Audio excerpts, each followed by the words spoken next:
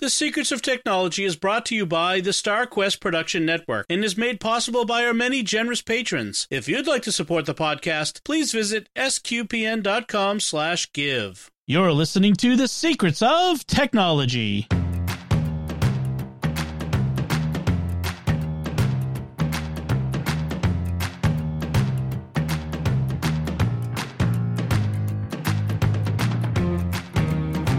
Hi, I'm Dom Bettinelli, and you're listening to The Secrets of Technology, where we discuss the technology news that's important to you from a uniquely Catholic point of view. And joining me today on the panel is Thomas Sanaro. Hey, Thomas. Hey, Dom. It's good to be here. I want to tell everyone about another show that's on the network that you are sure to enjoy. In fact, it's actually probably one of the best things we do, which is Pray Station Portable. It's the Liturgy of the Hours, the Divine Office of the Church, that Jeff Vista has been doing for more than a decade, probably one of the longest running podcasts ever, and it's a labor of love, and there are so many hundreds and thousands of people who listen to it every day and in prayer. So definitely check it out if you want a new prayer experience. That's an old prayer experience. So check it out at sqpn.com/PSP. Or wherever fine podcasts are found. It's also in every podcast directory. So I want to start off with a little bit of feedback from our recent episode that we did with Jeff Geerling, which was such a great episode. Jeff's such a nice guy, such a good guy, so knowledgeable about tech. So I want to read this email we got from Ted, who writes, I really enjoyed this week's podcast. It was great hearing Father Corey's voice on the show. I bought a Raspberry Pi about a year ago and have not done much with it. I have subscribed to Jeff's YouTube channel, and maybe I can get some ideas on some projects that I can do with the Pi. It was interesting that photogrammetry was brought up during the show. This term is being used much more these days, especially now that drones are being used quite often, and the images are being processed, and often the term photogrammetry is used to describe the processing. Please excuse me while I get out my soapbox. This is Ted. This is Secrets of Tech. It's a safe space for all us geeks and nerds, so that's not a problem.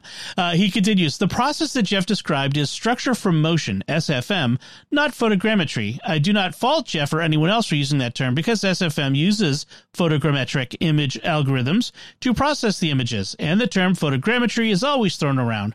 On many cable shows, Skinwalker Ranch included. Yes, that's Secrets of Skinwalker Ranch.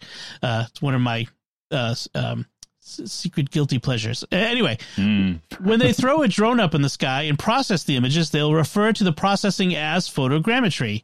The definition of photogrammetry is, quote, the art and science using photography in surveying and mapping to measure distances between objects, end quote.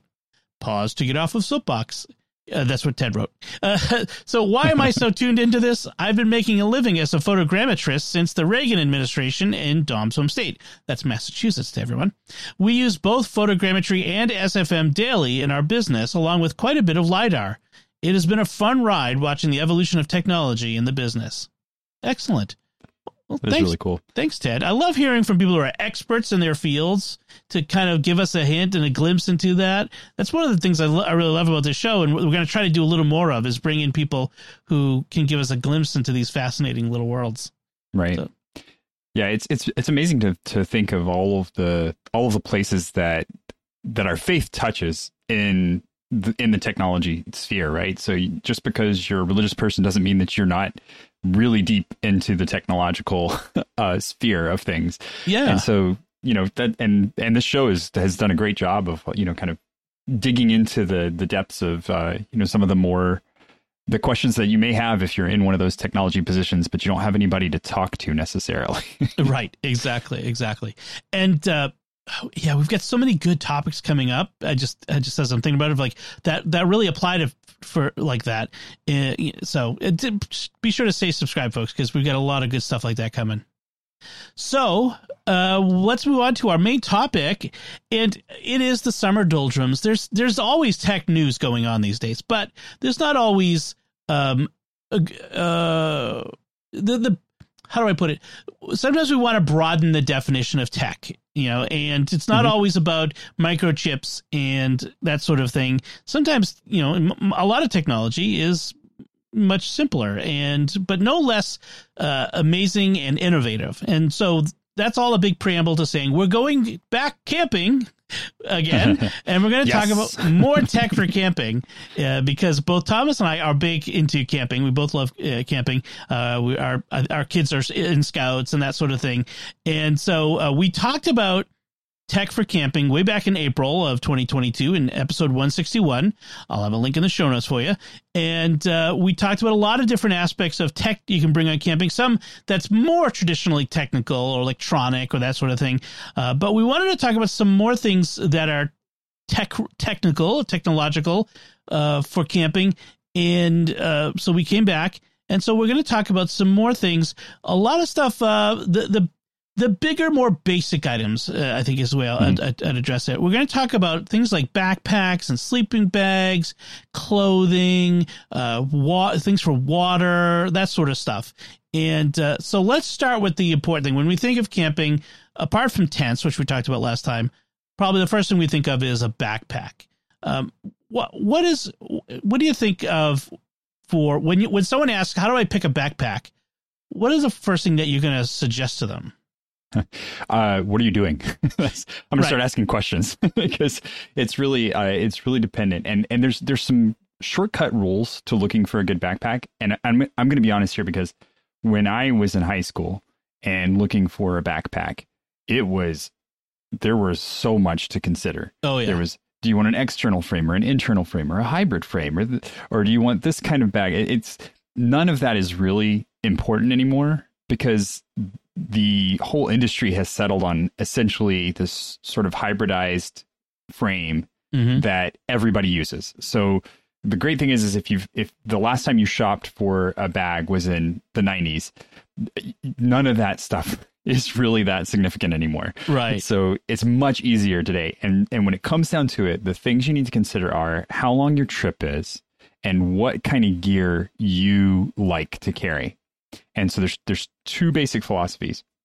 One is I'm a minimalist. I want as little as I can to carry with me, and I am going to go lightweight as much as I can and find things on the trail that I'm going to use or have just a very little amount of food and gear on me at any given time. And that's great. My big warning there is make sure that you always have enough, because the worst thing is when you're out on a trip and someone has gone minimalist camping, which essentially means that they're just borrowing from everyone. Yes. Yes, we all know that guy. Oh, yeah. And then the other direction is, okay, well, I've got gear and I need to know how much is too much, right? So I don't want to take everything with me the whole time. And so a good rule of thumb, and this is what I tell everybody when they're looking for backpacks, a good rule of thumb is 10 to 15 liters of gear space per day that you're going to be out. So if you're going to go out for one day, 10 liters is probably going to do you. If you're going to be overnighting somewhere, you're probably going to need closer to that 15 range. And if you start getting to the point where you're hiking out and then hiking back, and it's going to take you 2 days to do that whole system, you're looking at 20 to 35 liters worth of a bag. And then for longer trips than that, you're going to need more like a 35 to 45 liter bag. And that's the cap, because once you get to that point, you're just reusing stuff, right? So if you're wondering, like, how do people hike the Appalachian Trail if they're going to be out there and they need, like a 60 liter bag for the... No. Once you get to about 35, 40 liters, that's it. And then you're just reusing stuff at that point. Right. And having stuff shipped to drop points along the trail for exactly. you. Yeah. Yeah, that's a really good point. For most people, most people are going to camp, weekend camping, 2 nights, maybe 3 nights. And you're going to need maybe a 20 to 30 liter bag would be more than sufficient for that sort of thing. Especially if you're car camping, and so you're not having to go far from your car. That's a really good rule of thumb. I would say other things to consider is make sure it's sized for you.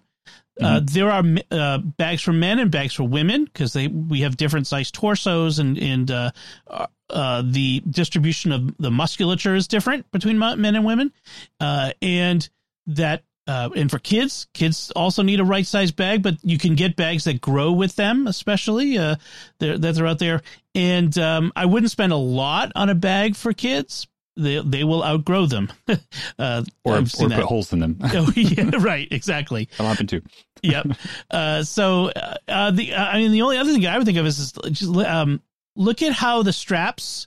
Like I'm a big guy. If you ever see me in any of our videos, I'm a big dude, so I need a big belt, like a long belt. I don't, let's just say I need a long belt. So you may need to consider that, like, because what you want is to be able to have not just the straps, but you want the belt and a sternum strap to kind of distribute the weight of the bag. If you have the belt on correctly and the straps and the sternum strap, a pack holding 30 pounds that's not that it doesn't feel that bad. You can really carry a lot. And you can carry it for a long time too. That's the thing, is like, if you've ever used a backpack that's heavy, it hurts your shoulders after a while, but a good hiking bag, you're not going to feel that weight. In fact, when you take the bag off at your campsite, you should feel like, oh, wow, I did not realize I was carrying this much stuff. Right. And it, not that you're like, not that your back hurts, but just that you feel the weight of the bag suddenly. And it's like, wow, that's a ton of gear. And I didn't realize that I was using all of that. Sometimes you feel like you can leap into a tree because it's so light. And that's partly because you're not just carrying it on your shoulders, you're carrying it on your waist, on your hips. I mean, and that's really designed to carry a lot of weight in general. So you want to distribute it evenly. And these backpacks, like you mentioned, backpacks today are so well designed, so good about that. So if you get one that you can, and in some ways, I say, if you get an REI around you or an outdoor store, go try them on, just to see. I've bought packs online, sight unseen, but you're taking a risk there. But it's worked out for me so far. But I kind of know what I'm looking for. Right. But if you can go try one on, that's great. And if you can get a class that teaches you how to pack a backpack too. Yes. That makes a huge difference, because if you don't know how to distribute the weight properly inside of your bag and you're going for a long hike, it can cause you a lot of discomfort, because you'll have the heavier stuff up top and out back, and that's going to cause you to lean. Yep. And so if you learn to pack it where everything's, the heavy stuff's tight into your back, and then you get the lighter stuff outside of there. And there's just lots of little rules that are really helpful. And the guys that have been doing it for years, and they'll tell you all these things, and they love to sit down and talk to you about this stuff. So find one. Yes, this is what we're doing. We get to sit down and talk to you about this stuff, and and also what you need to bring. That's the other thing is the sure sign of a novice camper is that guy or gal who's got way more stuff than they need for the trip. So help someone. I mean, and that's fine, if you for your first few trips, but find someone who will help you discern, what do I need to bring? What am I not going to need? So that's good. That's good. And the pockets are so important. Like the distribution of pockets on a backpack are really like, what am I going to put in each pocket, and always know where that is. And like things like which pocket on my backpack will always have my first aid kit, so that when you need it, you know where it is without even thinking about it. That sort of thing. And clips to hang stuff from too, because we're going to get to water bottles later, and I am a huge proponent of not relying on collapsible water bottles or bags that are in your backpack, because they're just too hard to use. Yeah. And so a good solid metal water bottle that you can hang on your bag somewhere is invaluable, but you need that spot to hang it from. Yes, exactly. So that's backpacks. You could probably expect to spend anywhere from for a good pack. Like, there are a lot of knockoff packs on Amazon that are under $100, but I would say for most people, somewhere between $100 and $200. $200 in the high end, probably $100 to $150. You're probably going to do pretty well. This stuff in that'll be in that range that'll work for most people for weekend camping, that sort of thing. And it's going to last you a good long time, especially if you weatherproof it, which we're going to talk about some weather stuff in a minute. Yep. If you take good care of it, it is going to take good care of you for a long time. So it's not like you're going to be buying one every season. Yeah. And sometimes, like, that's one thing, actually, packs can come with rain covers. So like that stows away, and then when it starts raining, you pull it out and you cover your bag, and it keeps your stuff dry, but it also keeps your pack, from getting soaked. And frankly, even when it's not raining, you could keep it from getting all busted up on trees and rocks and stuff like that. Trail wear, like tear like that. And awesome. I'll make one more caveat before we go anywhere else with this. Yep.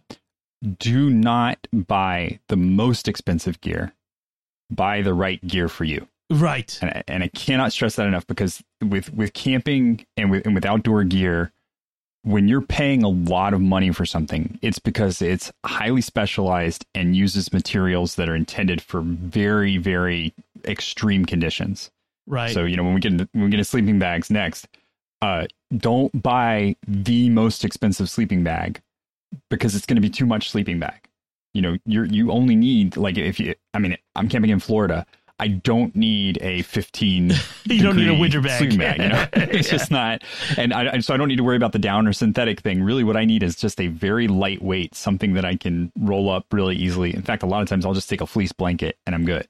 Fleece blanket and a mat, and I'm fine. So, get only what you need. Don't think that just because you're buying something more expensive, it's better than the thing that that works for your conditions. That's right. And that's a really good point, is buy gear for where you're going to camp as well. If I live in the northern temperate zone, so we have hot summers, it's 90 degrees today. We have cold winters. It gets down to, 15 below at times, or zero anyway, in the winter. And I know not a lot of people camp like that, but scouts do. So you're gonna want, to get gear for that. And so let's talk about sleeping bags. In that case, where I'm a serious camper, I have a couple different bags. I have a winter bag. I have a summer bag. But there's a couple things to consider with bags. And you mentioned one of them, which is temperature rating. Bags are rated for different temperatures. It's just like clothes. I wear summer clothes in the summer and I wear winter clothes in the winter. You want a summer bag in the summer and a winter bag in the winter. And sleeping bags are temperature rated by different temperature ranges. So a summer bag is rated basically like 30 degrees and above. A winter bag is anything that's rated 15 degrees and below. Now 30 doesn't feel like summer, but it's just a number. And frankly, in the summer, I like you said, I'm often sleeping on top of the bag more than I'm in the bag, but that's the way it is. So that's one thing, is the temperature rating. And you want to think about what kinds of weather am I going to be camping? Am I only going to camp in the summer? Am I going to camp maybe in the spring or fall? So maybe I want a 3-season bag if I'm going to do a lot of fall and spring camping. That sort of thing. So that's one thing to keep in mind.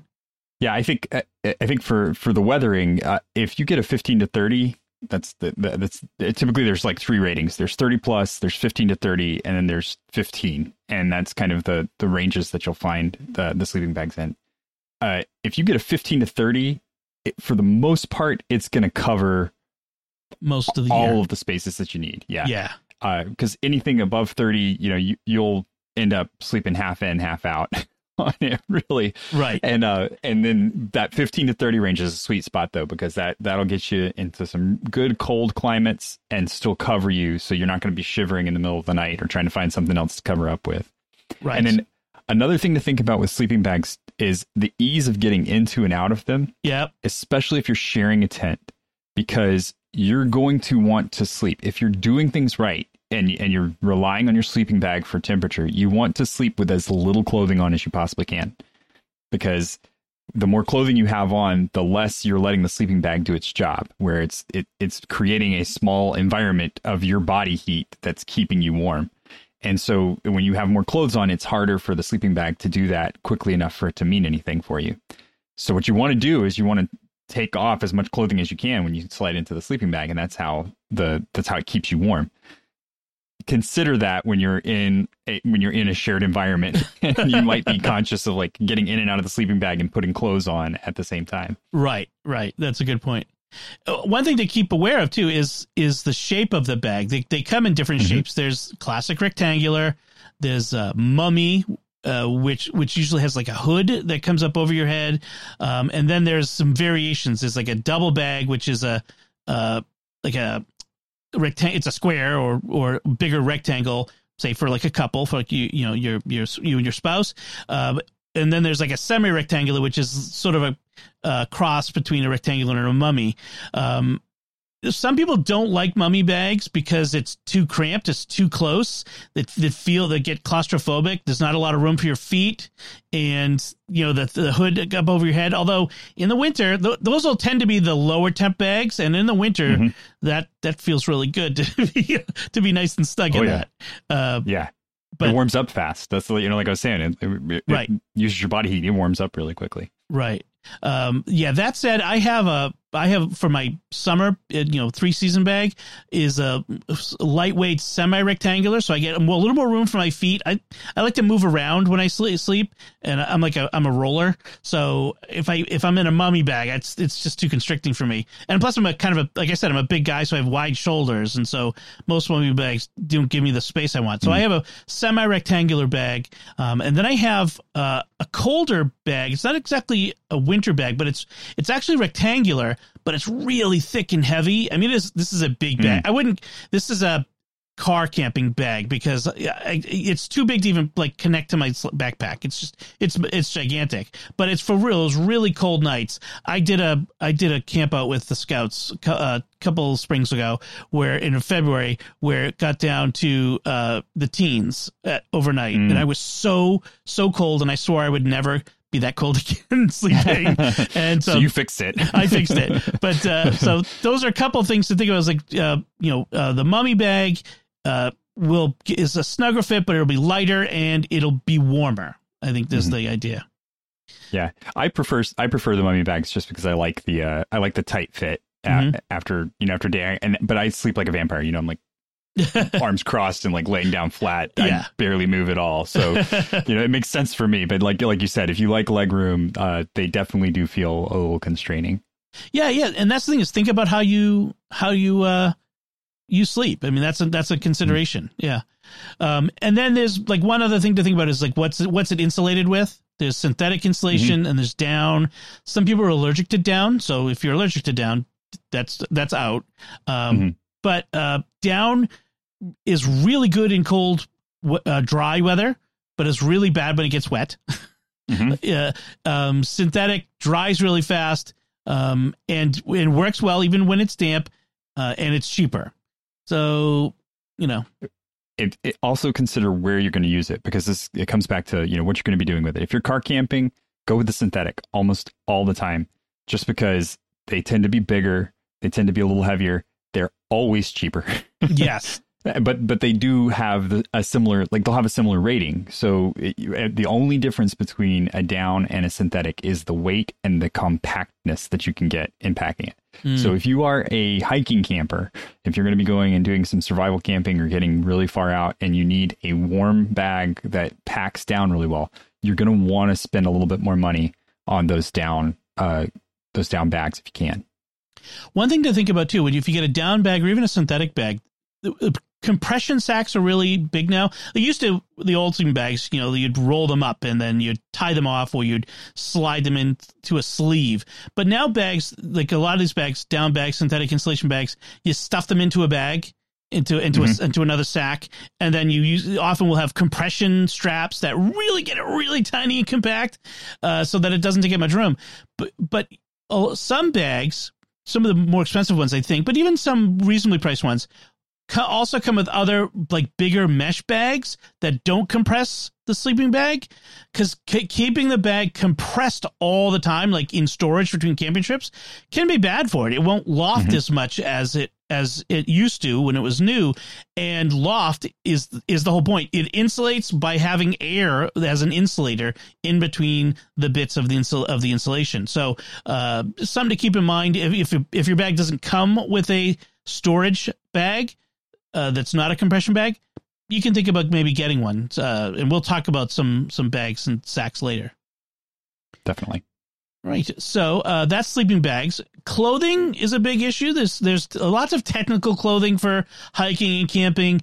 I don't know. Like, again, this is another one of those things. If you get to a certain level, you'll know you'll need it. But there are some things you're going to need when you're camping. The first thing you're going to need is something for your feet. You don't go camping or hiking in sandals. I don't care how nice your Tevas are or whatever. You don't go, because unless you don't like your toes. I'm going to disagree with you, and I'm going to disagree with you in 2 minutes. But generally, I agree with the principle. There are if situations. You're a hiker, there are some situations where it's beneficial, and for that you need to think about what you're getting, because you want a hiking sandal in those situations. So if you're in the Pacific Northwest, and you're tromping through wet underbrush that the whole time, and that's your camping experience, you don't want a pair of heavy boots, because they're going to get waterlogged, and you're going to get blisters, and you're going to get rot, and it's going to be awful. You're going to have a bad time. Right. I'm thinking from my situation, so that's a good point. So so Northeast, that's boots, definitely the way to go, Right. And the nice thing is there are different kinds of boots now. There are the traditional boots with the high ankle to protect your ankle, with big lugs on the bottom. Whatever you want to have nice good grip on the bottom, nice good like lugs to that's what that's called on the bottom of your shoe, to get some good grip. But they make hiking shoes that are sleeker. They look kind of like sneakers almost, bulkier sneakers than regular. But you'll want them to be waterproof. If you think you're going to be tromping through a wet area or even a tick-laden area, this is a good idea. You can get gaiters, hiking gaiters that they strap around your ankle and your pant leg. Keeps the little bugs from crawling up there. You know what I mean? You don't want that to happen. So that's another aspect too. But you want some nice, even sneakers is better than nothing, I suppose. But really, you want a nice hiking shoe. But you'll be happy. And to go with that, you're going to want some hiking socks. And in fact, you probably want 2 layers. One a sock that's a wicking, so that it pulls moisture away from your foot, and then something that's more absorbent and a little bit insulated, depending on the season. You don't want too insulated, that pulls the moisture into it. That way you're pulling moisture away from your foot, pulling sweat away from your foot, so you don't get blisters. Nobody wants blisters. But your socks are as important as your shoe in that case.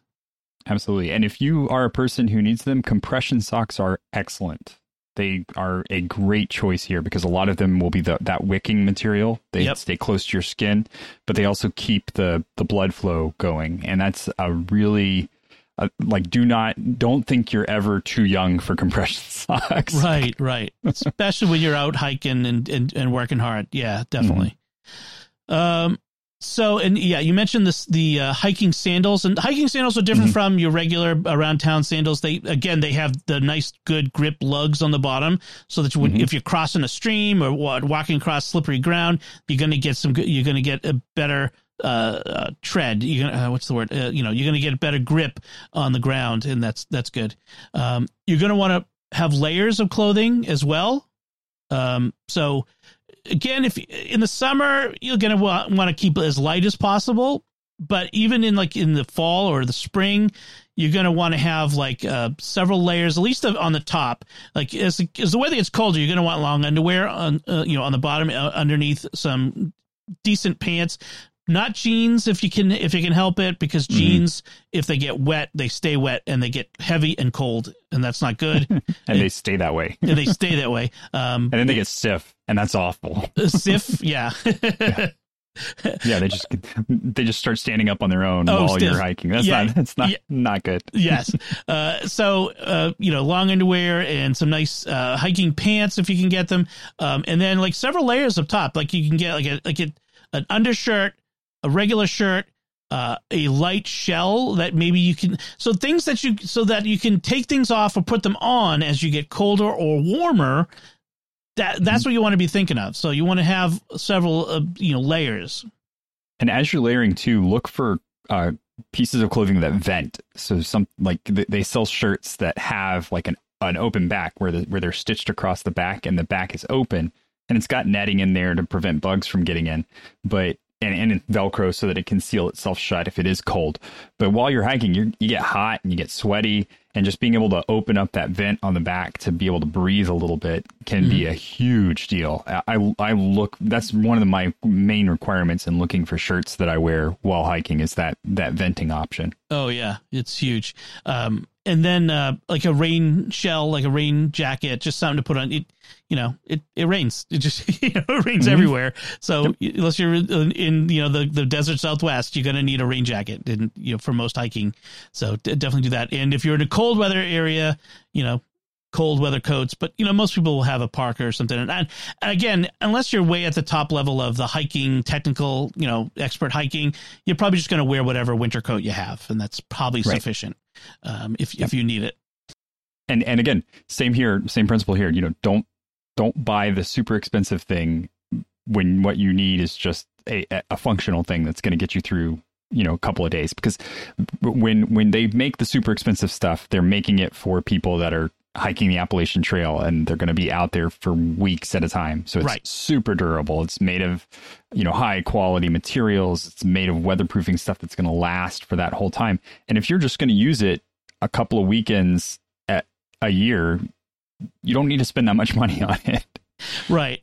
I want to tell you, my favorite camping pants are the Scout uniform pants. They're great. They're for one thing, they have the zip off legs, so you can convert them from shorts to pants, and they're durable and they're strong. They stand up. I mean, they have to stand up to 12 and 13-year-old boys. You know what I mean? They're designed for that, and they're comfortable, and they fit a wide range of sizes and shapes. Yeah, definitely. Like if you go to the Scout store online, there's a lot of camping gear that you can get through them. Not all of it's as inexpensive as it should be, but it's all there. But definitely check out the Scout camping pants. I really can't say enough about them. They're really good. One of the things we wanted to talk about was how to treat our clothes to prepare for camping, because we want to we don't just want to take them out of the drawer or take them out of the package and go with them. They need something at first. Right. Yeah, and you want to look at weatherproofing the stuff that you have, especially your shoes, but also any of the jackets or the top layers that you're going to have as you're going out.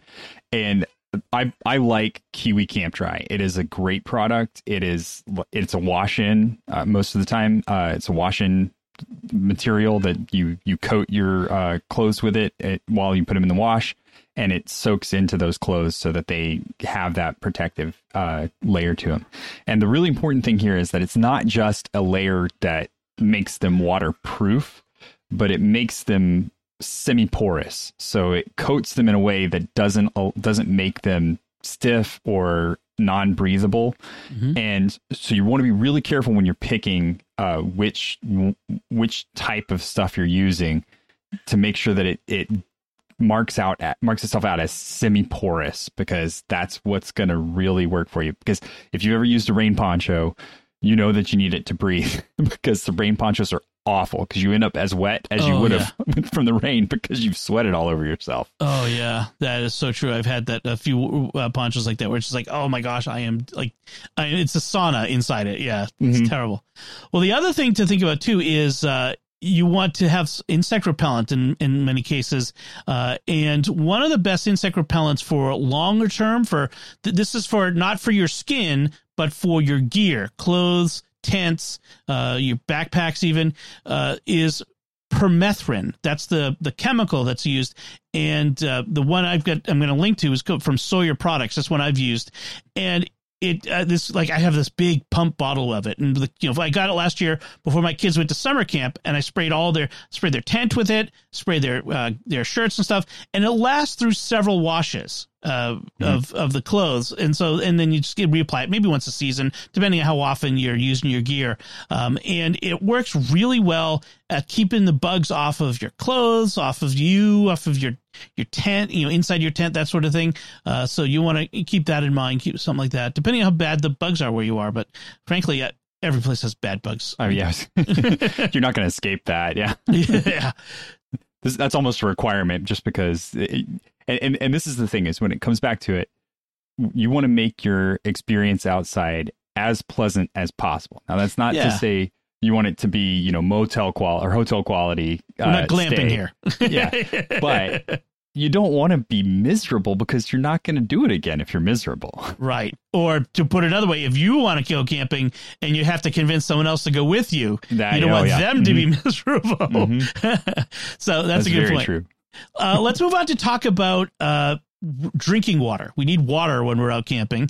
And there are several, we mentioned a little bit, but there are several different things that you can carry water in. One of the popular ones you see people use, like, runners will have, especially, are hydration bladders. And these are basically bags, plastic bags with a hose that comes out of it that you then hang. It goes in a bag like your backpack, and then the hose comes and hangs off of your suspension, your straps.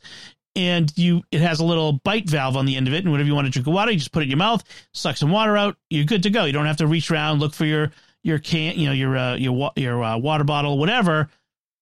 There are some downsides to hydration bladders. They're hard to clean, and cleaning is really important. Mold grows in this stuff very easily, so you got to make sure they get cleaned and dried.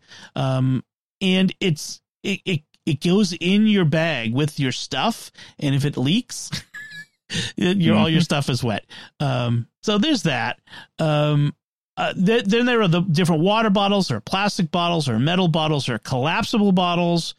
You mentioned you like a metal bottle. I do too. I much prefer metal. In fact, I prefer stainless steel uninsulated bottles, and I get the Clean Canteen bottle, and it has no plastic on it, because then I can just if I need to, I can put that bottle right in the fire to heat it up and boil the water. Like, say I need to boil water to as a last ditch to purify it, or something like that. Or I'm just making coffee or whatever. So that's what I like to use. How about you? I like titanium. I go for titanium bottles, and this is one area where I'm willing to splurge, because that titanium bottle is going to last you forever, and it's going to weigh about a quarter as much as a steel bottle. Right. So that's why those are my go-to. I will typically buy titanium cook gear as well, just because, same reason, it collapses down really well. It's going to last forever, and it just doesn't weigh anything. It's amazing how light they can get that stuff. We talked about that in our last time we talked about camping gears. I have some cups, titanium cups, but a water bottle. That's a great idea. Yeah, because Clean Canteen, they're moving more toward the consumer market, away from casual. They're going more to a casual, away from camping. So they don't. I couldn't find my particular bottle anymore, and they have a lot of these insulated bottles. So something like that might be in my future. So that's a good idea. You can get. I also like the. There are some plastic ones, bottles, the wide mouth. Oh, I forget what they're called. They have a name. Plastic bottles. Those are good for, like, if I need to have extra supplies of water with me that I'm not drinking from that. I'm using that for camping, for cooking, or that sort of thing, or just to replenish my drinking water. So those can be good. Just make sure they have a tight lid. Yeah, and those can be good storage containers too. So one thing, you don't have to store water in them, especially with the wide mouth. You can put gear in them that you need to stay dry. So if you have a map or something like that that you need to keep dry for an extended period of time when it's raining, just shove it in that wide mouth bottle, seal it up, and then the next time you find a water source, take it out, put your map back wherever you need it, and then fill it back up with whatever water source you have. They can be good for food too, like granola or other cereals, or stuff like that to pour in there. Absolutely. So you could also there are also water bags. These are especially good if you're car camping. They're bigger, and they fill up, and you can carry the bag from wherever, say a faucet, to your campsite. I have something called an Aquatainer. It's a 5-gallon water jug that it gets heavy. 5 gallons of water is heavy. Pints a pound the world around. So that's a lot of pints. That's a lot of pounds. So but it's really useful around camp to have, because it's got a faucet on it, and you got a ready supply of water there. So I always enjoy having something like that. Yeah, those are good to make wash stations too. If you have because you don't always have running water, so if you just fill them up, and then you've got that faucet there to be able to run water over things that you need to clean. Yep. And it can be really, really useful for that, for hand washing, especially before meals. Right. If you get a water bag, you can actually hang it in a tree and do that too. Yep. Right. How about water purifiers? I don't have a water purifier. I never go that far from real, good water source myself. Boiling water is always going to be your best bet. Yeah. And if you're going to be somewhere where you're far enough away from any kind of ability to get clean water, there are pump filtration systems that you can carry with you that are really lightweight, that work really well. I recommend those over things like the Life Straw is all right. Yeah.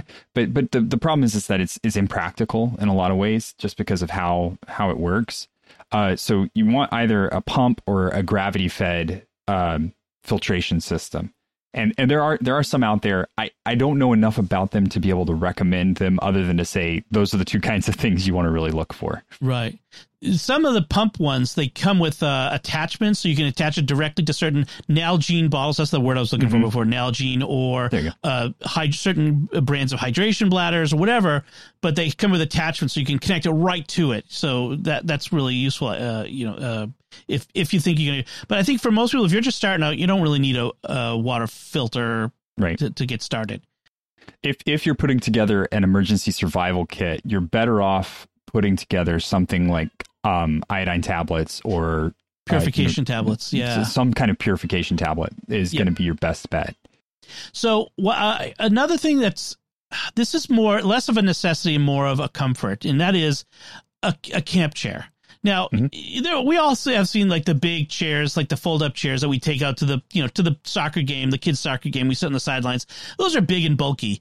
There are portable camping chairs that fold down into small packages, and I've got one myself from a company called One Tigress, which is a great company, and they have a portable camping chair that folds down really good. The key thing is it holds up to 330 pounds, which is a lot more than I weigh. So just put that right out there. That's a lot more than I weigh. But it means that I can sit in it and not worry that it's going to collapse under me, halfway through a camping trip. And then I'm not looking for stumps or, a log to sit on or sitting on the muddy ground or, with all the bugs. So it's a really nice little option and you sit back and you relax in it. It's a nice little chair. There are other things as well you could check out. Yeah. Well, I don't know. This thing's making me rethink what I'm saying because it looks really like it folds down really well. I'm super impressed, like having looked at it. But there are tripod stools that you can get that are really effective, and they go all the way. They run the gamut of what they're capable of holding, but they're really not as uncomfortable as they seem. So if you get them, they're especially useful if you're running a campfire because you can get close to the campfire without sitting back too far. And that's my big problem with camp chairs is you end up sitting back so far in the camp chair that to do anything with the fire, you have to get up out of the chair, do something with the fire. Whereas with the tripod stools, you're sitting at an angle that's really useful to be able to get at the fire and then relax. And yes, you can't lean back and fall asleep in it. But if you're tending the fire, that's probably not a good idea anyway. Right. Yeah, I mean, you're much more upright. It's an upright posture. I mean, you can kind of scooch forward a little bit on these chairs, but then you're kind of precariously perched, and that's not all that safe next to a fire. So, these stools, and they're less expensive by and large. So that's not a bad idea, especially like for like a scouts camping, like to give them one of these. That would be a great idea because our kids are always like, fighting. Frankly, I come back and I got kids sitting in my chair. Get out of my chair. Right. and really, I mean, you're looking at these, especially for kids, you're looking at maybe $10. Like there are some that run right around $10 for these chairs. Almost disposable because they will break them no matter how good they are. So don't spend a lot on it. So let's talk a bit about bags, different kinds of bags. There are, we mentioned stuff sacks, which can be used for more than just, putting your sleeping bag in. You can put all kinds of gear, clothes, and other things in them. And then compression sacks, which have or stuff sacks, which have straps that allow you to get air out and really make things small. And then there's dry bags, which are often used if you're doing more like, say, water-borne camping, like canoe camping or kayaking and that sort of stuff. They keep your gear pretty dry. But there's other kinds of things, too. I have discovered, I always have, when I go out, I always have my phone with me. I have my keys, my glasses, my watch. And when I want to sleep at night, often this gear is all over the place. It's just, and tents often have these little pouches. They're never big enough to hold like my wallet and my keys. And so I went and got, I use this Eagle Creek packet sacks in my computer bag to organize my cables and things. And I realized this would work really well for camping. So I get one of these and I keep it in my backpack. And so at night I open it up and I just shove all my stuff in it, my phone, my wallet, whatever, flashlight, glasses, and zip it up. And it's all together. It's not scattered throughout the tent. If I need it in the middle of the night, I know exactly where it is, that sort of thing. So they're inexpensive. I mean, it's not cheap. They're $15 for the medium size, or I think a large size is $15. I have the medium. The large is pretty big, so you probably get away with the medium. Like a large is 10 by 14. The medium is smaller than that, and so like probably $10.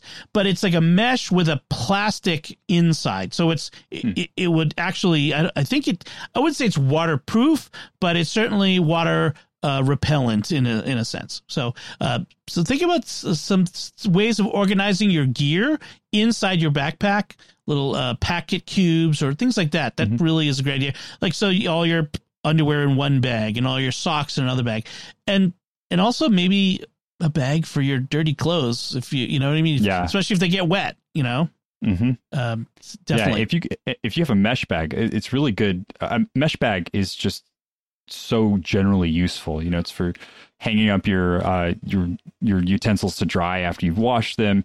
If your clothes get wet, you put stuff in the mesh bag, you hang it off your pack, and you keep walking, and stuff dries out while you're walking. I cannot recommend a good mesh bag highly enough. And so it's just now they're inexpensive, so it's not like there's like a particular one to recommend, but find one that fits the needs that you have size wise. And it can be something as simple as like a laundry bag, right? Yeah. That just goes inside of a laundry basket and that. But those things are so useful for so many different things that different problems you're going to run into on the trail. Right. Now, the last thing I want to mention for bags is a bear sack, or bear bag, or bear canister.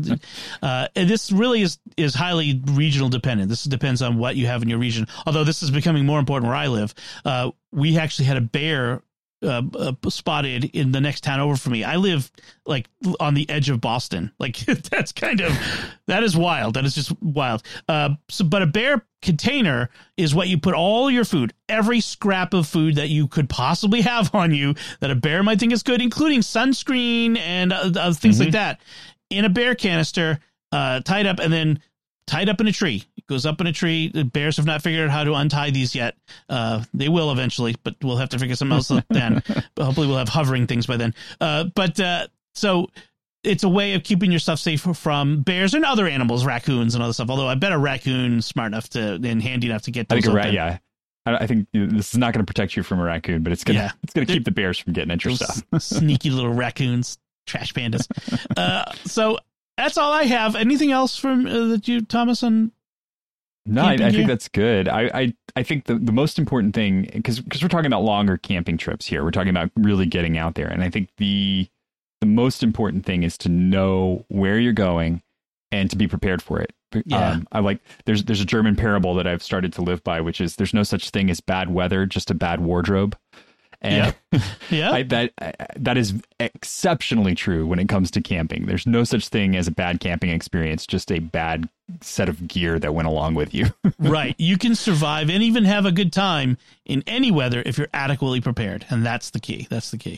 All right. So that's all fun. And again, it's not our traditional, computers and a microchip sort of technology, but it's I hope you all enjoyed our discussion of this, and maybe if you've been thinking about going camping, give it a shot. It's a lot of fun. If you have kids, think about Scouts. Scouts is if you got a good troop near you, that can be a great experience for your kids. Boys and girls are in the BSA nowadays, so you can check it out.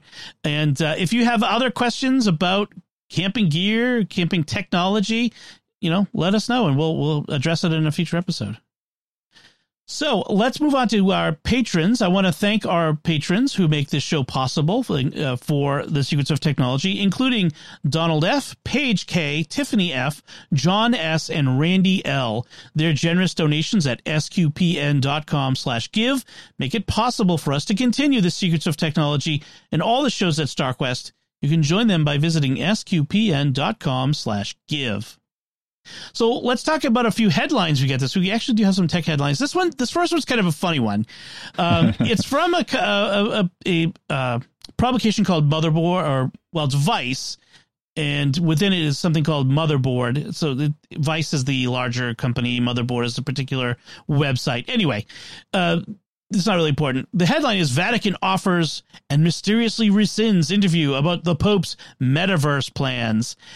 And it's a long story. It's kind of a weird story about how the Vatican was going to be developing an NFT, non-fungible token gallery that would give people an opportunity to experience the church's vast wealth of cultural, art and all these other things in a new way using Web3 and all the other buzzword stuff. And but the story is about how Motherboard kept trying to get an interview with the Vatican spokesman and kept getting put off until finally they canceled it. And that's it. Like, including a brief tangent into NBA trades that didn't go well. Like, it was just the strangest article. But what do you think? It's almost like they don't understand that there's other stuff going on that's probably a little more important to the the church. Right. And I mean, it kind of, to me, it's a little symbolic of the whole NFT thing, which is it's all this hype and smoke and mirrors. And so far, it's more smoke and mirrors than substance. And every time I see a major reputable institution talk about getting into NFTs, I'm thinking, oh, please don't sully yourself with that. It's back to the and really the whole Bitcoin boom and the cryptocurrencies in general. It's just, I don't know. It's so shady. Yes. Just from the ground up, it's so shady. And I love the concept of cryptocurrencies. So I'm not a naysayer in the huge sense, but the amount of money that's changing hands on this stuff is just mind-bogglingly bad to me. Yes. I saw a report that said that something on the order of like it might even be more, $9 billion worth of scams. People lost $9 billion of cryptocurrency in various scams over the past few years. $9 billion. It might even been more. It might have been even double digits.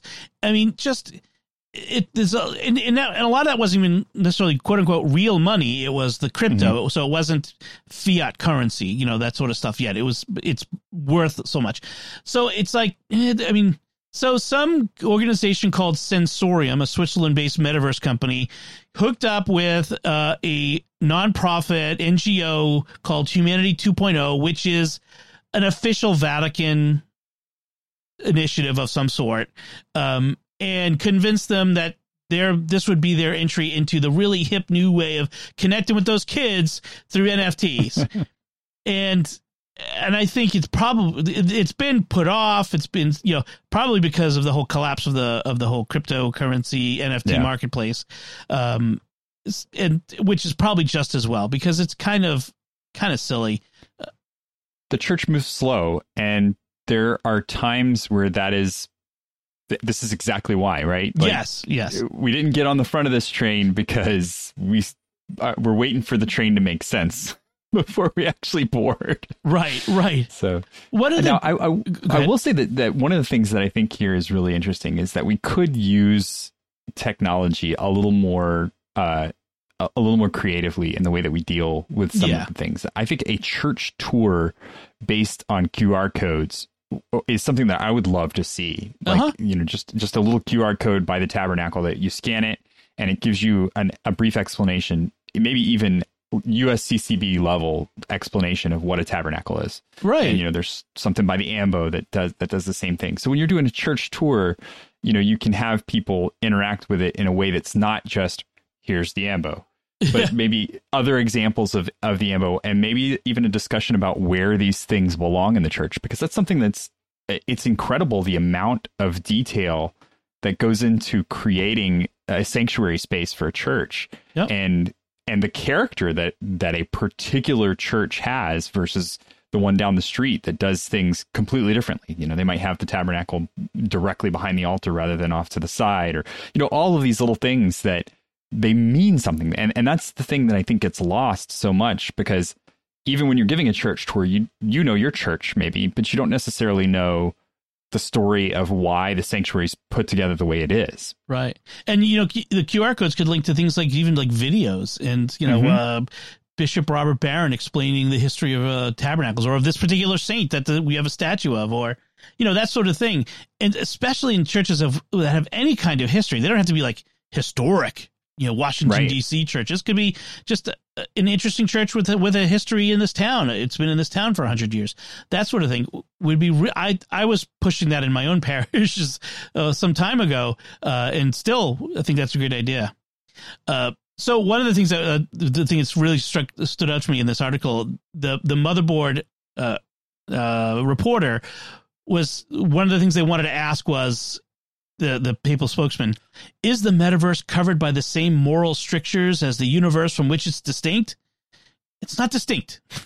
The metaverse is not a separate universe. It is no more so than, you know, talking on the telephone is somehow distinct from talking to someone face to face from a moral viewpoint. You know, you're still the same people living in the same universe, just communicating through a different tool. That's all. So yeah. That's interesting, though, because, like, you know, if you think about video games, there's we do things in video games that we definitely would not hold, you know, morally standard. Well, but you're not actually doing them. Right. You're not actually doing them. And you're not actually doing them to another person. It's like avatars that are there. Right. And then I think where you can draw the difference between those lines is that chatter that happens after the game, or the stupid stuff that people do that infuriates everyone because they're, you know, like running around insulting someone's mother and, you know, Leroy Jenkins. Oh my gosh. Yeah. But I think you can differentiate between the two things, where it's like, yes, this is a new space, but it's still interacting with people. And that the point of that is that we hold the person to be important enough that regardless of where we're interacting with them, we treat them like a person. Well, that actually is a really great lead-in, a segue into our next headline, which is the headline is Technoblade, a popular Minecraft YouTuber, dies from cancer at age 23 and shares a final video. Now, if you're like me and you don't have kids who are into Minecraft, or you're not into Minecraft yourself, you might not know who Technoblade is, but he was a YouTuber who was immensely popular, had millions of subscribers, and was I watched some of his videos after reading about this, and he was anonymous. He didn't share his real name, you know, or anything like that. Mm-hmm. Well, it turned out he had cancer and died at the age of 23, and left behind this really affecting video that his dad, like, he left a message to his fans that his dad read, and then his dad gave a little bit of a reflection.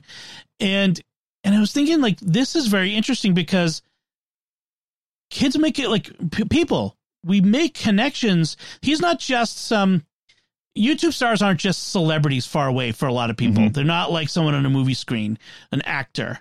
I think there's a much greater connection that people feel with these YouTubers. It feels much more personal. And so for a lot of these kids, losing this guy suddenly is much bigger deal, and this is a real human person who's died. So what did you think of this? Did your kids know him?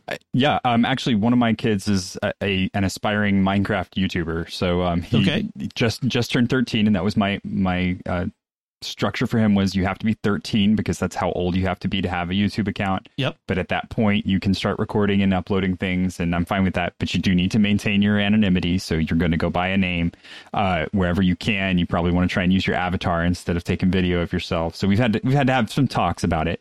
But you know, so he started doing his research, and he started going online and finding these guys that were doing what I was saying, you know, were the limits of where I wanted him to be.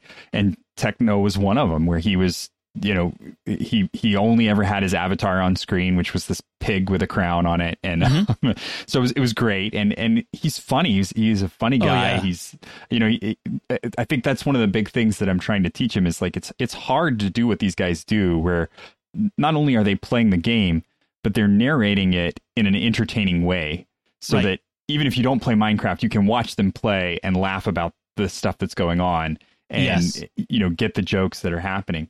And then he did crazy stuff. Like I think it was Minecraft that he beat using the steering wheel from like a racing game. Oh, wow. So use that as his controller. He had to use that as his controller. And so, he was a fun guy. He was really neat. And so my son had just actually gotten into his stuff last year in learning about him. And, when this came up, he was at camp. So when he got back, we pulled him aside and talked to him about it. And somebody had already told him at camp. But yeah, it was a big deal for him. So we got him a sweatshirt that has the So Long Nerds on it. Because that was nice.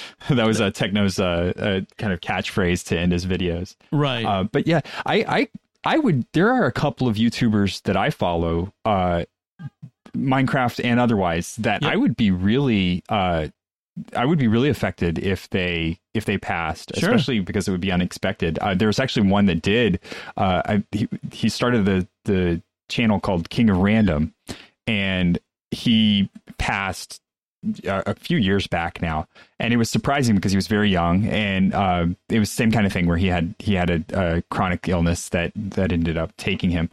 But it's interesting because you do get really connected to these people, and they are letting you into some portion of their life that you're matching with them on, and that's why you got to their channel in the first place, because it's stuff you're interested in. And the reason you stuck around was because they keep talking about the stuff that you're interested in, and so you keep doing more of that stuff and getting more interested in it, and it's this back and forth. Right. That even when they're not talking directly to you, you do feel some community with them in that. I think we do form real connections to people. These aren't just like sometimes we people will put down like, oh, social media friends are not real friends, or I mean, I haven't been in the same room with a lot of people I do podcasts with. I've never been in the same room with Jimmy Aiken or Father Andrew Kinstetter.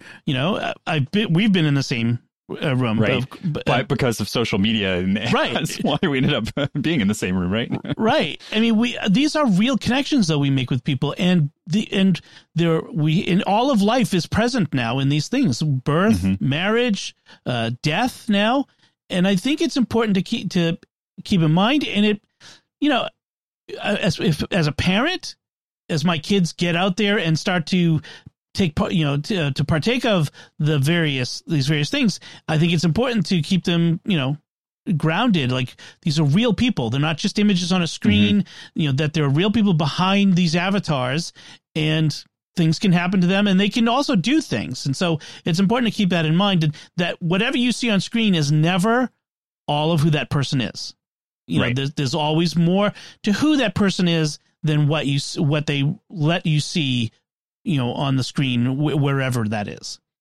Yeah. And then a lot of times they're playing a character, and that's something, that's something that I think is really interesting to kids, and learning about these figures. That same son who's the YouTuber, he's very much into Mr. Beast, and that's a highly contentious character on YouTube. But the more I've watched of him and who he is and who he portrays himself to be, it's interesting. It's a modern take on philanthropy that is weird, and we scratch our heads about it sometimes, but he's got a good heart. And I think that's the thing to remember, is that a lot of these guys, they get this platform, they get this money, and they don't understand how they got the money. Right. And they're trying to do the best they can by themselves and everybody they know, and that leads to them, learning about how to give things away. And that's such an interesting thing to watch unfold. Yeah. I mean, like, we talked with Jeff Geerling last time, and, about as a YouTuber and, gaining his audience. There are YouTubers out there who I think are worthy of, like, I don't have a problem with my kids getting to know them. Mark Rober is a huge YouTuber, always he's super into education and, being excited about the world around us. I was like that. Smarter every day is oh, you're getting my crew right there. Yeah. His name slips my mind. I'm terrible with names, but Destin. Oh shoot. there you go. Destin Smarter Every Day, all about science. Super excited about things. My kids love watching his videos. He just did a thing with Prince Rupert's drops, which are just really awesome. But even like Townsend, which is a guy who does colonial era like reenacting, and he does recipes and food of the era. Super educational, super nice guy. He's one of the nicest people you can meet, at least what we see on screen. I mean, he could be, right, like we say, what they reveal. But I don't have a problem with what he reveals himself to be, and my kids seeing that. So there is a lot of good stuff out there. We've talked about this before, I guess. In fact, we talked about it with Jeff. But it's one of those things, like life and death is part. It's even there on YouTube. Mm-hmm. So if it's okay, I want to skip our next headline and go right to the last one, because I don't want to, I don't want to miss this one, because we just, both of us shake our heads. The headline is BMW sells heated seat feature as an $18 a month subscription. So here's how it works. You buy your $50,000, $60,000, $70,000 car that comes with heated seats. If you want to use the heated seats, then you have to give BMW an additional $18 a month so that the feature will turn on. Yes, this is the world we're moving into, the subscription revenue world. It's gone from apps where if you want to be able to play the app and win, you have to pay to play. Now it's pay to drive in comfort. You can't. There is a purchase option, so it's like $415 for unlimited access. So you can, but just the fact that there is a DRM feature in your car, it blows my mind. And that it's a BMW of all things, all things, right? Yeah, I mean, Tesla has had a few features of its own that are subscription based. You pay and you get, some auto drive additional features and stuff like that. And I think they kind of opened the door on that. And a lot of these companies are looking at it and saying, well, maybe we can, in one sense, a lot of these additional add-on options are expensive. And when you're buying a car, maybe you're looking at the totality of the price. You're saying, I can't really afford all that up right now. And then later on you go, I kind of wish I had those heated seats. That's the way of getting it, I guess. That's how they get you, man. That's how they get you. I'm trying to put the best shine on it that I can. We're slowly moving towards a Philip Dick style dystopia where you have to put a nickel into your door every time you want to open it, and just like it's horrible. See, here's the thing that really bothers me. I get Tesla, okay, like if you're paying for a feature that is getting updates, that's a computer-based feature that needs consistent programming and adjustments, things like that. That's one thing. I'm fine. I can see paying extra for that. What is really changing about these heated seats that they're limiting your use? Well, nothing. They're in your car and they turn on and off. Right. That's it. So like this is clearly just a money grab. Like 100%. Just and what they're going to say is, well, no, it makes the car cheaper because now we've put this item in and it makes it cheaper so that if you don't want the seats, you don't have to purchase the seats. And my argument there is, then just make the car cheaper and don't put the seats in, and then actually make the car cheaper. Don't put the heated seats in, just leave them out. Right. This is what car makers have done for ages. They have option packages. If you want the high end option, you can buy it. If you can't afford it, we will sell it to you without that. The thing is it's all software that's blocking it. Somebody's hacking this right now. Somebody's got a Raspberry Pi hooked up to a BMW hacking this stuff open. But then it voids your warranty, and then you're in all sorts of trouble. Well, right. Because that's the next thing they're going to do. Is I know we've got some issues coming up where we're talking about right to repair and stuff like that. That's really what's happening here. Is like, yes, you can hack it, but as soon as you hack these seats, your powertrain warranty is null and void because we can't know what you did. What else you hacked, and that's like those two things are not comparable at all. Yeah, but, and it's not the only subscription. There are other things you can subscribe to. Heated steering wheels for $12 a month, an option to record footage from your car's cameras. That's $235 for unlimited use. Unlimited, of course. And the Iconic Sound Sport Package, which lets you play engine sounds in your car for a one-time fee of $117. If you're going to pay that, you almost deserve what you get. I had to look at the date on this article like 3 times to make sure it wasn't an April Fool's joke. Man, I guess I'm not a BMW owner. That's the long and short of it. I'll never be able to afford one anyway. So, in any case, so that's our headlines. Let's move on to our picks of the week, and I'm going to let you go first. What is your pick this week? So my pick this week is, we're talking about people getting into camping. I want to give you a name you're going to remember for hammock camping. So if you're interested in hammock camping, we talked a little bit about it in the last episode and kind of coming back to it this time. I love this company. They make great gear on the cheap. So it's really cheap gear that's good. It's lasted. Good quality. I've used it quite a bit and it still works. I've let my kids use it. My 13 and 14-year-olds have used it and they haven't ruined it. So it must be doing its job right. This is for hammock camping gear. So for all the stuff you need for your hammock, your bug net, your quilts, things like that, bearbuttteam.com. And I have them from back when the logo was still actually a bear's butt. Now it's just a little trapezoidal box. Bear as in the animal, not as in naked butt. So it's bear butt, B-U-T-T. Okay. Yeah.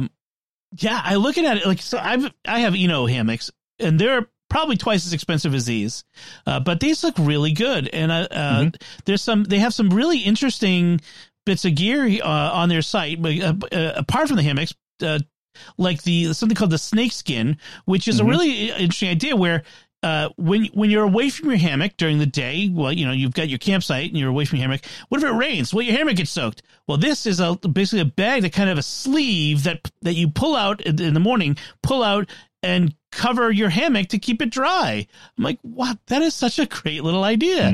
That clearly people who camp and use hammocks and use the equipment. Yep, exactly. Yeah. That is such a great idea. I like it. It looks good. They also have a hammock gear sling, so like you can someplace gear off the ground. That's one of the problems with hammocks is where do you put your bag? Your camping bag, that sort of thing. I mean your backpack. Yeah. And then my favorite part about this is that you can it's piecemeal. So you don't buy a hammock camping solution. You buy your hammock. Get used to it, get used to how you're going to use it, and then go, okay, yeah, I really need a mosquito net. I need a bug net. So I'm going to go buy a bug net. Okay, yeah, I need a rain fly for this next trip that I'm going to take. Okay, I'll buy a rain fly this time. Yeah. And their gear's good. It is just really good, top quality gear. Awesome. Really cool. So my pick is also camping related, and this is a very simple, inexpensive, and clever little bit of tech. It's the Coleman Digital Fuel Gauge, and the way this works is it's a little plastic knob. It kind of looks like a thumb drive, right? A little bit bigger.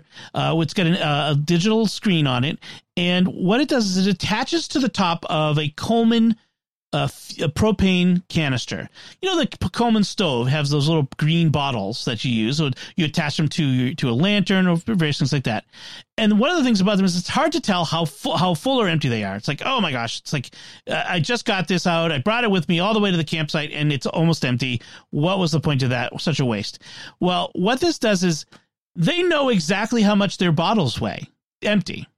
So what it does is it basically you clip it onto the top, the threads on the top, and you hold it, by the loop at the top, and it weighs the bottle and subtracts the weight of the bottle itself and tells you how much propane is in it, which is, I think, a clever idea.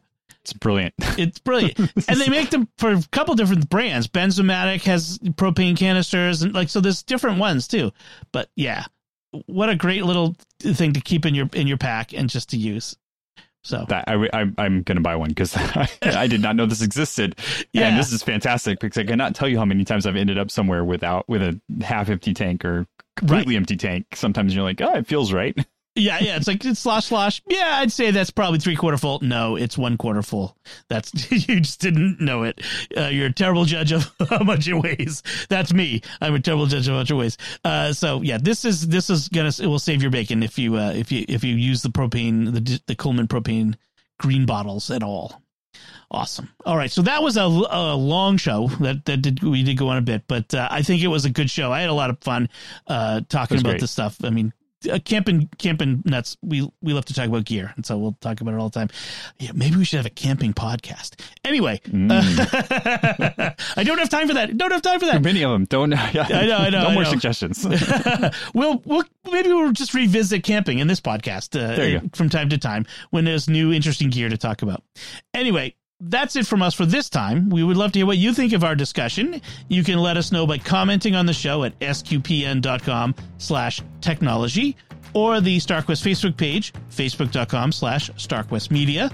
You can send an email to technology@sqpn.com or visit the StarQuest Discord community at sqpn.com/Discord. And you'll find links from our discussion and our picks of the week on our show notes at sqpn.com. Remember to like The Secrets of Tech wherever you see it on Facebook, retweet us on Twitter where we're at SQPN, and leave us comments wherever. We'd love to talk to you wherever we can run into you online. We'd like to thank James for research assistance in this episode. And until next time, Thomas Sanderho, thank you for joining me and sharing the secrets of technology. It's been great. And once again, I'm Dom Bettinelli. Thank you for listening to the Secrets of Technology on StarQuest.